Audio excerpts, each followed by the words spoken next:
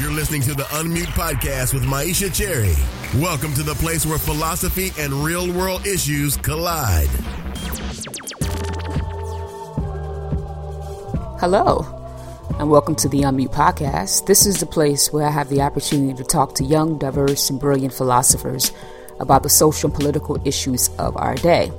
Today, I chat with Amir Jaima. Amir is a visiting assistant professor in the Department of Philosophy at St. Lawrence University and also a novelist. His primary research interests are in ethics, aesthetics, and Africana philosophy. Today, we talk philosophy and literature. Hi, Amir, and welcome to the Unmute Podcast. Hey, Myisha. How's it going? All right. Amir, how did you get interested in philosophy? Well, sort of by accident. So I was an undergrad, and I had never taken a philosophy class, and a friend of mine just encouraged me to take a course with a particular professor, and I enjoyed it. You know, we read the classics, Plato, Descartes, all that stuff. But the thing that really hooked me was, at some point in the course, we read Fanon, and we read some Black Skin, White Masks, and that really surprised me as, wow, this could be philosophy. So up until that point, I had always thought of philosophy as, just a parade of dead white men, and suddenly philosophy could be relevant to my life, and that really struck me. So I basically followed this professor and took all of her courses, and but at some point she, encouraged me to take courses with other professors, and at that point I had enough. Eventually, just sort of by accident, I had enough credits for a major, and I was like, wow, okay, well, I guess that's what I'll be. Now, there's, we have statistics of this that mostly people of color, particularly Black women and men in philosophy, do work in social and political specifically. And you did your dissertation in philosophy of literature. So how did you, from reading Fanon, right, to going into philosophy of literature, how did that transition happen? Right, yeah, that's good question. Well, so I've always enjoyed reading. I read lots of novels. Even this was just sort of outside of philosophy.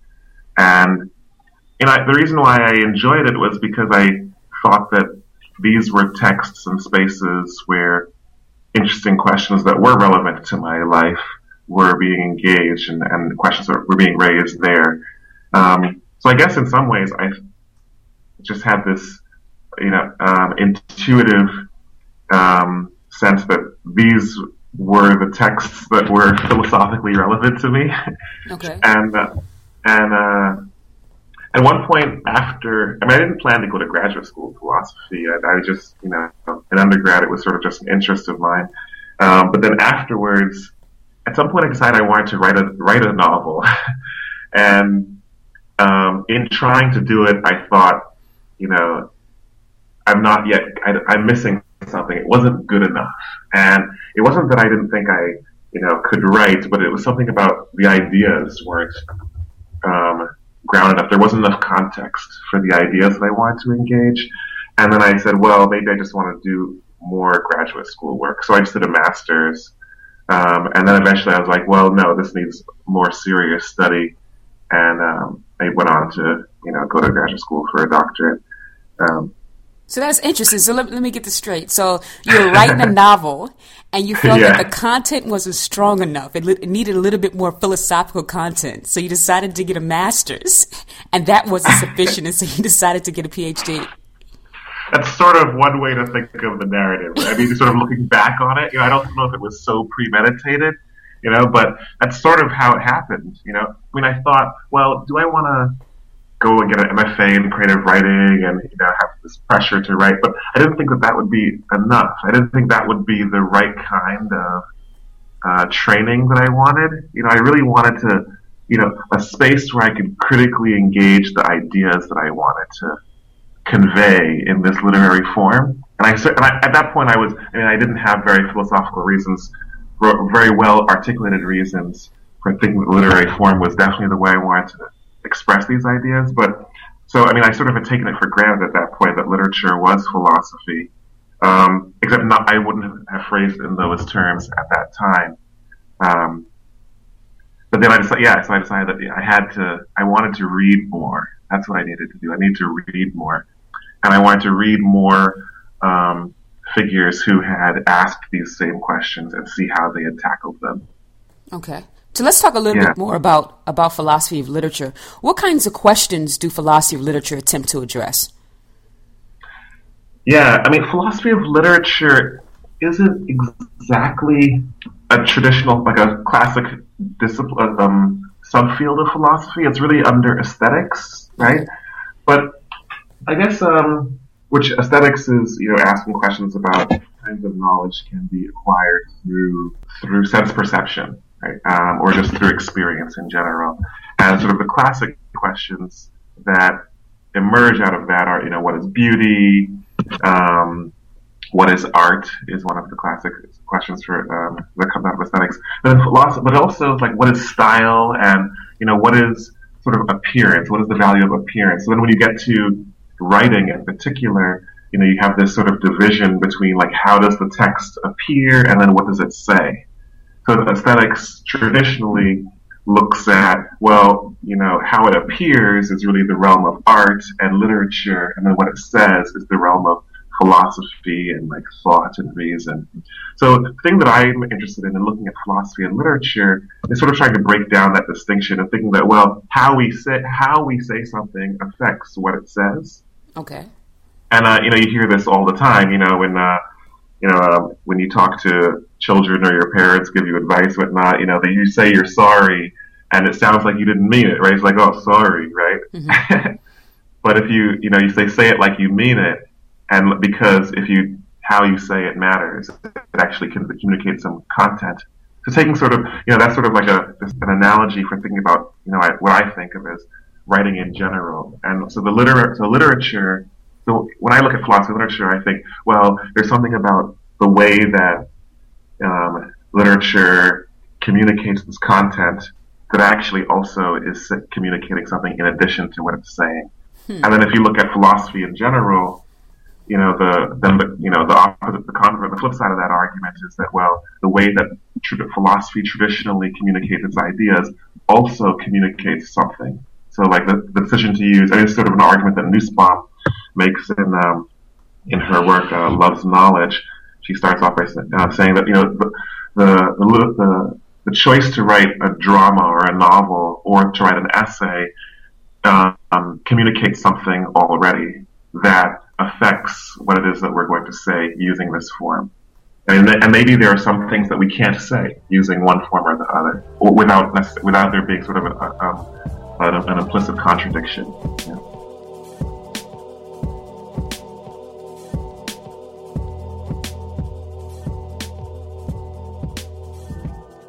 So it would appear that literature and philosophy are worlds apart.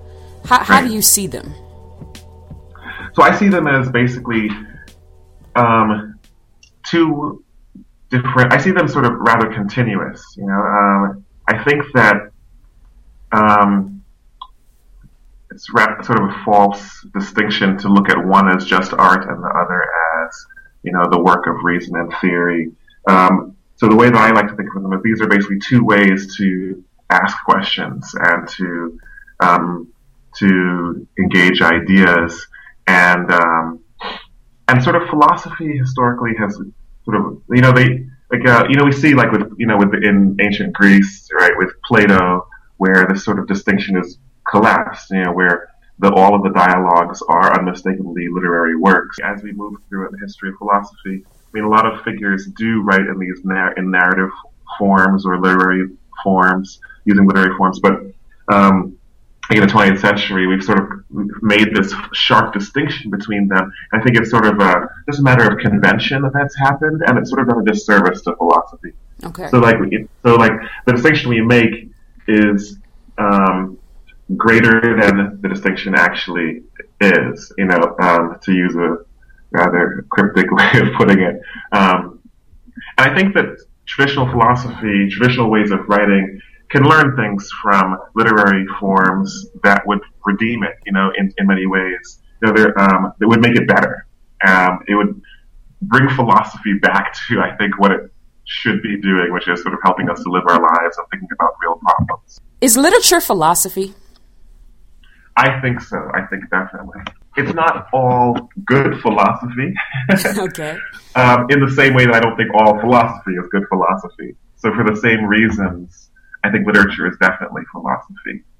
That philosophy is philosophy. I think a lot of times when literature is not good philosophy, it's because maybe the writers don't think of what they're doing as a philosophical project, but sort of in spite of themselves, they are engaging in a philosophical project. And that's part of, I think, sort of the general convention that literature is not philosophy. So maybe there are some writers who are like, oh, I'm just out to tell a good story, and I'm not trying to understand the world, but I don't think that there isn't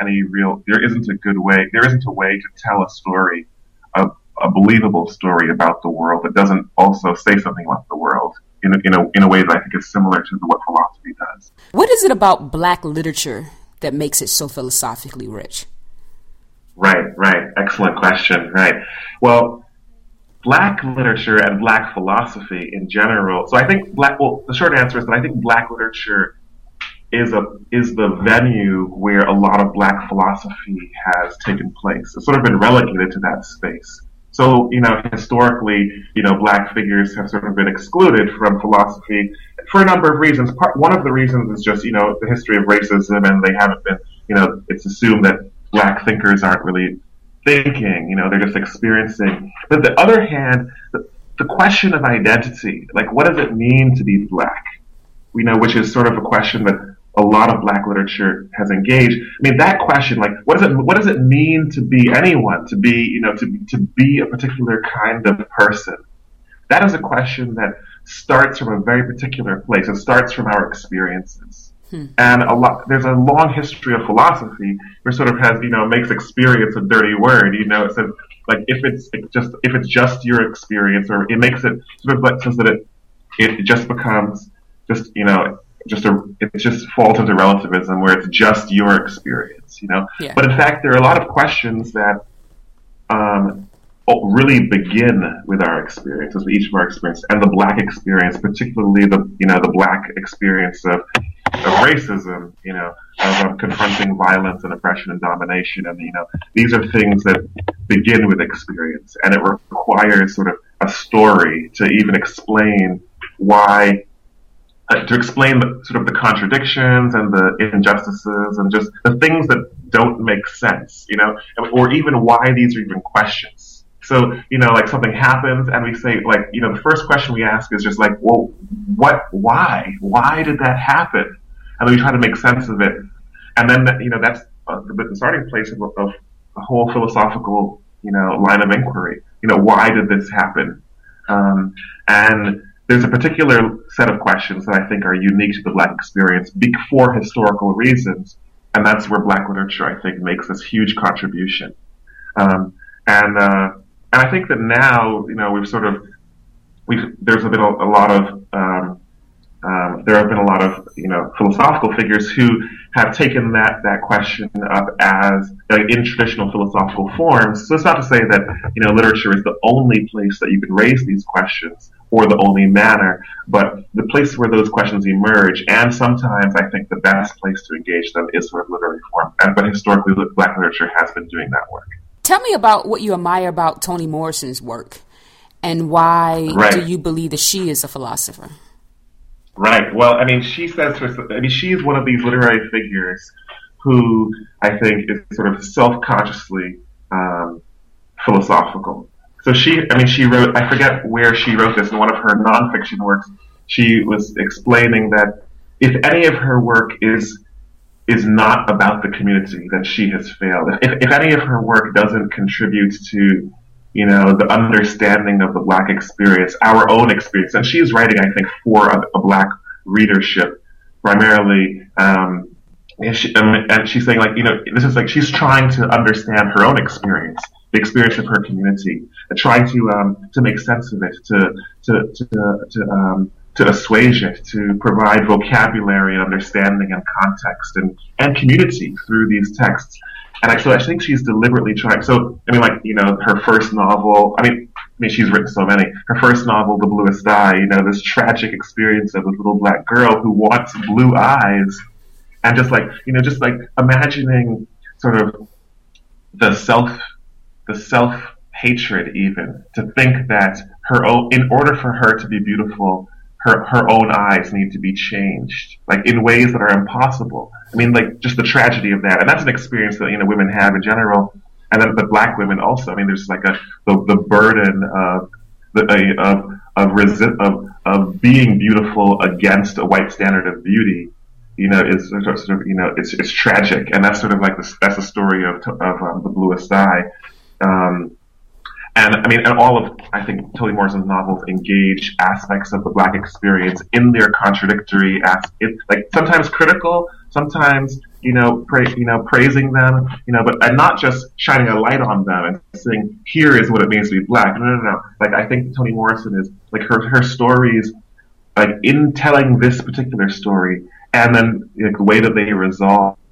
And like what it means, like who the characters are. I mean, I think she's making arguments. She's making proposals for how we should think about ourselves and how we should engage racism, how we should develop communities, and even sort of the kinds of characters she makes. She's like how we should be ourselves. These are in a lot of ways the protagonists become exemplars, or heroes are exemplars, and the antagonists, of course, are then ways not to be. So in some ways these are ethical problems also. I mean, but Toni Morrison is doing this deliberately, self-consciously, and she does this in every one of her works. And I mean, and she says as much in her nonfiction also. Now, I want to go back to something you said. You said that she is making arguments. Now, usually, specifically in philosophy, we learn how to make certain kinds of arguments, and we don't really look at fiction writers as making arguments. So I want to kind of, for you to explain how that happens and how as readers of literature, we can kind of see those arguments in the making. Right. Yeah. Well, so there are a number of ways that I think that happens in literature. I mean, so literature, of course, like in order to tell a story, it requires doing something. It requires the reader suspending disbelief. So, I mean, they're telling a work that's explicitly fiction, but the reader has to say, well, maybe this could happen, right? Mm-hmm. And that sort of, I think that we could think of, there's sort of an implicit argument that the author must make for the reader to suspend disbelief successfully. So, for like science fiction, for example, I mean, think, or like superhero narrative. So, like Superman, right? Take mm-hmm. Superman for example, right? People can't fly, and Krypton is not a real place. But if we say that, but if Krypton did exist, right, and and that person came to Earth, like maybe this is what that person's like experience would be like, if the gravity was different and so on, so sort of we could extract like a set of deductions that start from our basic laws of physics and say, well, this is what the world would have to be like for someone to be able to fly in our world, on Earth or something like that. And I think that happens also when we look at just characters who are very much like ourselves. So not so dramatically different as, science fiction or fantasy, but we think, well, here's an interaction that people are having, and then we say, well, is this a believable interaction? Is this person realistic? Is that actually how someone in a situation might behave? And there's sort of, we sort of test stories against our own experience all the time. Again, even if they're fictional, we test them against what we think of as like what we imagine to be something like reality. And I think that there's sort of the good story, the good novelist makes that case persuasively. So that's like one way that I think the arguments appear. But then there are also, if they make certain kinds of choices that we wouldn't make. I mean, sometimes, then there's sort of an argument that maybe this is a better choice. That's it's just like to the degree to which it's different from our own choices, and maybe we can understand the reasoning given the story or given the context of this particular character. Then we can say, well, maybe that's perhaps an argument also. Other ways I think arguments occur or are presented in the stories are, that someone is even a hero at all. So we think, if it's like a moral argument or a political argument, is this person actually, the protagonist of this story in a meaningful way that I identify with? I think that's sort of an implicit argument. Then, of course, there are like this, the most crude way it occurs is literally people have debates in novels, and they sort of, like I think like in Plato, for example, you have literally Socrates debating with his interlocutors, and that's sort of like I think the crudest way that arguments appear in stories. Now, there are philosophers who have written novels, right? Sartre, yes. And also when we talk about, kind of black philosophers, W.B. Du Bois has written novels, trilogy. What can you do? Indeed. What can you do in a novel, philosophically, that you can't do in essay form? Well, I think most of the things that novels do, essay forms can also do, but they haven't done. So things that novels do really well that I think essayists should draw more upon is novelists are extremely aware of who is speaking and who they're speaking to, and the narrator is addressing someone, like a narratee of sorts. And essayists traditionally have not. Some of the good ones they do that. They're keenly aware of their voice and who this sort of speaker of this essay is, who is sort of like a narrator. They're keenly aware of that, and they're addressing a particular audience. And I think those are the more effective essays. And novelists always do that. They must do that. It's just it's just the way the form demands it. But there are things that I think that novels do that maybe essays can try to do but won't be able to as well. And one of those is in thinking about things like luck and chance and also contradiction, and thinking about the particularity of our experiences, the things that seem to resist abstraction and logical formalization that are still philosophically relevant questions. So, if you want to have a philosophical inquiry about hunger or about humor or about love, or about loyalty, or about just our emotions in general, which are things that are so experiential. Essays can talk about those in general, but if you don't ground it in a setting and a time, and even give it, ground those even in a body, which is a character, then frequently essays will seem empty. And then sometimes when we're thinking about problems that seem to just be paradoxical or contradictory, stories can hold those next to each other without it just collapsing and being sort of like a fault of reason. And it sort of can, essays can frequently use non-logical tools in addition to logic and reason, and sort of have a more holistic experience of thinking things through. So I think that's something that literary form may have an advantage over. It depends on the question that you're trying to engage in, which form might be more appropriate. But I think, when you're thinking about things that are particular in that way, novels have an advantage. But yeah, Du Bois with the Negro problem, think just telling a story about what it's like to be a black person through Reconstruction and the early part of the 20th century. And that's something that, how do you think that through without the history? I think that's actually impossible. It seems empty.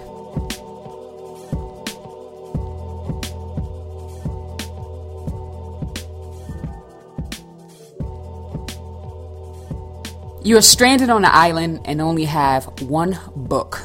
What is it and why? Right. Yeah, this is a tough question. Yeah, I'm on Death's Island. I want it to be a long book, I suppose. But I also want it to be really good, right? One of the books that comes to mind is Proust's Recherche, In Search of Lost Time, which is it's like 3,000 pages, continuous novel of just which has philosophical insights and beautiful poetry. But then also just some of my favorites, some of my favorite stories are, Ralph Ellison's Visible Man, or even something more historical, like the autobiography of Malcolm X. These are, that's one story. I read that as a teenager, and it's just always returning to that and satisfying. And these are all narrative works, but then also I think rich philosophically also. So I cheated. I gave you 3. Yes, you did. Short stories, novels, or trilogies? Oh, When you're not stranded on an island. Right. Well, I like them all for different reasons. I suppose novels. I guess novels. I'll take novels. I mean, the reason like short stories are, talk about generally situations and, events where, you can't really have character development in a short story just because of the space restraints. But then, so I guess novels, are my favorite, and trilogies are just, a longer novel in my mind. But of course, a more difficult one to pull off. Sometimes, the scale gets unwieldy. So I guess the novel, sort of intermediate space, you have character development, you still have, of course, action. Yeah, that's my answer. Okay. What is one philosophical work whose ideas you would want captured in a literary piece? The novel that I tried to write way back when, which I think still hope to return to. I was really interested in the interface between sort of mythology and science. Okay. And basically like different accounts of the world, right? So, I mean, we have this idea of, science explains the world to us, and then we come up to a sort of a limit where beyond that point, science sort of hasn't yet given us answers, or maybe it can't give us answers beyond a certain point. And the way that we make sense of our experience beyond what is scientifically explainable, we then draw upon mythology, I think, frequently. And sometimes though, so we think of, well, what happens if we can never get beyond a certain point in terms of our scientific explanation? Are these mythological accounts true? And sometimes they actually do help us. They do help us frequently. They guide us and they function as truth. And I don't want to say, I don't mean to qualify it in that way to say that they aren't truth, but because I think that maybe even there's a certain degree which science is a kind of mythology as well. So I wanted to explore that in a story, like to think, some scientific question and look at, well, how do we make sense of the world beyond it? And then, what about the possibility that it is fantastic, that the space beyond that is sort of maybe even a scientific world that, according to our current scientific paradigm, would just be magical. In which case, the mythology sometimes gets close to the mark. So what about the experience of sort of maybe like the powers of our mind, so like telepathy or like telekinesis or these things, or something bad happens across the world and somebody feels it. Like, how do we make sense of those kinds of strange moments of connectedness that we think don't make sense, right? And so maybe these are just maybe it isn't just a coincidence. Maybe there is something about our bodies that makes us more receptive to each other in ways that we haven't been able to measure or catalog yet. And that's sort of that kind of question has been engaged in the popular imagination, with the way that we think of, taking science beyond what science is today. But I think that there's another way to look at that question in literature, which isn't just science has expanded its purview even more, but sort of we think about knowledge differently, or we think about like a place for mythology more robustly. So speaking of science, so I was on Facebook recently, and I saw a picture, and you did not post this picture. You were tagged in this picture, so that just goes to show how humble you are. And it was a picture of you, several other people, and Neil deGrasse Tyson. When I saw the picture, I was, first of all, extremely jealous. So it just goes to show the issues that I have in my own life, right? So you met Neil deGrasse Tyson. I want to know what that experience was like. And I want to know, did you squash or did you at least discuss his beef with philosophy with him? It was a great experience. Yeah, I mean, I really enjoyed interacting with him.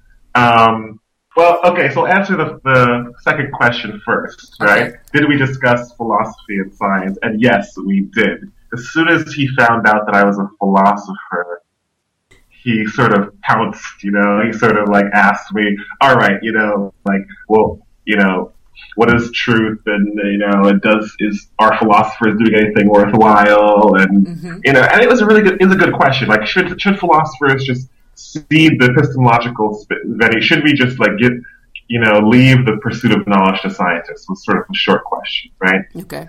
And I think we had a really good discussion where I was trying to defend that there are certain kinds of truths that science maybe can inform, truths in quotes perhaps, because not in the sense of being facts, but things that would guide us and things that we should believe, right?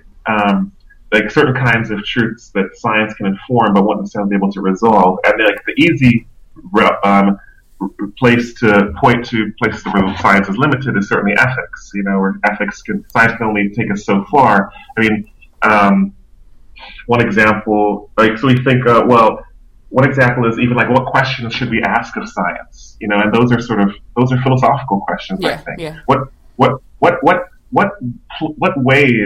kind of scientific questions are relevant for ethical decisions, are relevant in the courtroom? How do those inform those? And those seem to be, science can't answer those questions. We can ask how to do something and science will tell us, but what should we do, and why should we do it aren't necessarily questions science can answer. So I think we had I think it was a good discussion. What is the most powerful and philosophical line you've ever read in a novel? The beauty of the line, I think, contributes so much to even what it says and how we experience it. This is actually an easy question for me. Okay. There are many lines that I think are powerful and beautiful, but one of them is from Toni Morrison in The Bluest Eye, and I've used this as an epigraph many times. But so like the Bluest Eye opens with sort of this short vignette, which basically foreshadows the entire story, and it's spoken from the perspective of the two little girls who are narrating it, and they're talking. And anyway, I'll just get to the line. But basically, they're trying to make sense of the tragedy of Piccola, who's the tragic character who wants blue eyes. And they end the vignette before the story begins. They're saying, "There's really nothing more to say except why. But since why is difficult to handle, one must take refuge in how." And the first time I read that, I was just like, wow, I think that has a lot to do, that says, it's sort of like what parts of the contributions of literature to philosophy, or what philosophy might be if it became more literary, I think are captured in that line also. Just sometimes, like the why is not even a question that we know how to attend to yet, so the experience, the narrative experience of thinking it through, which is a narrative experience, is ultimately more fruitful than just the straight answer of why. Like the how did this happen? Because sometimes the question that emerges is a question that requires like a therapeutic, like a mourning process. Particularly when you think about like the tragic questions that emerge out of the Black experience. Like these aren't like we ask, why did Trayvon get shot? That's a question we could answer, but in some ways it's the wrong question, because part of the question is, well, is so much of it is wrapped up in how we feel about it, how do we get past it, and how we change. And really, the how question is the only productive way, or the only productive way to engage that question now, and then maybe why comes so much later, or at the very end of that process. So, why is so difficult to handle? So sometimes we must take refuge in how. Amir, it's been a pleasure. Thank you for coming on. It was a pleasure, Myisha. Thank you for interviewing me. For more access to the Unmute podcast, subscribe on iTunes or head over to the website at www.unmutepodcast.co. There you can get more information about our guests, participate in giveaways, as well as learn more about people, books, and concepts mentioned in today's episode. Until next time, remember that your silence will not protect you. Listen, think, Speak. The world will be different as a result.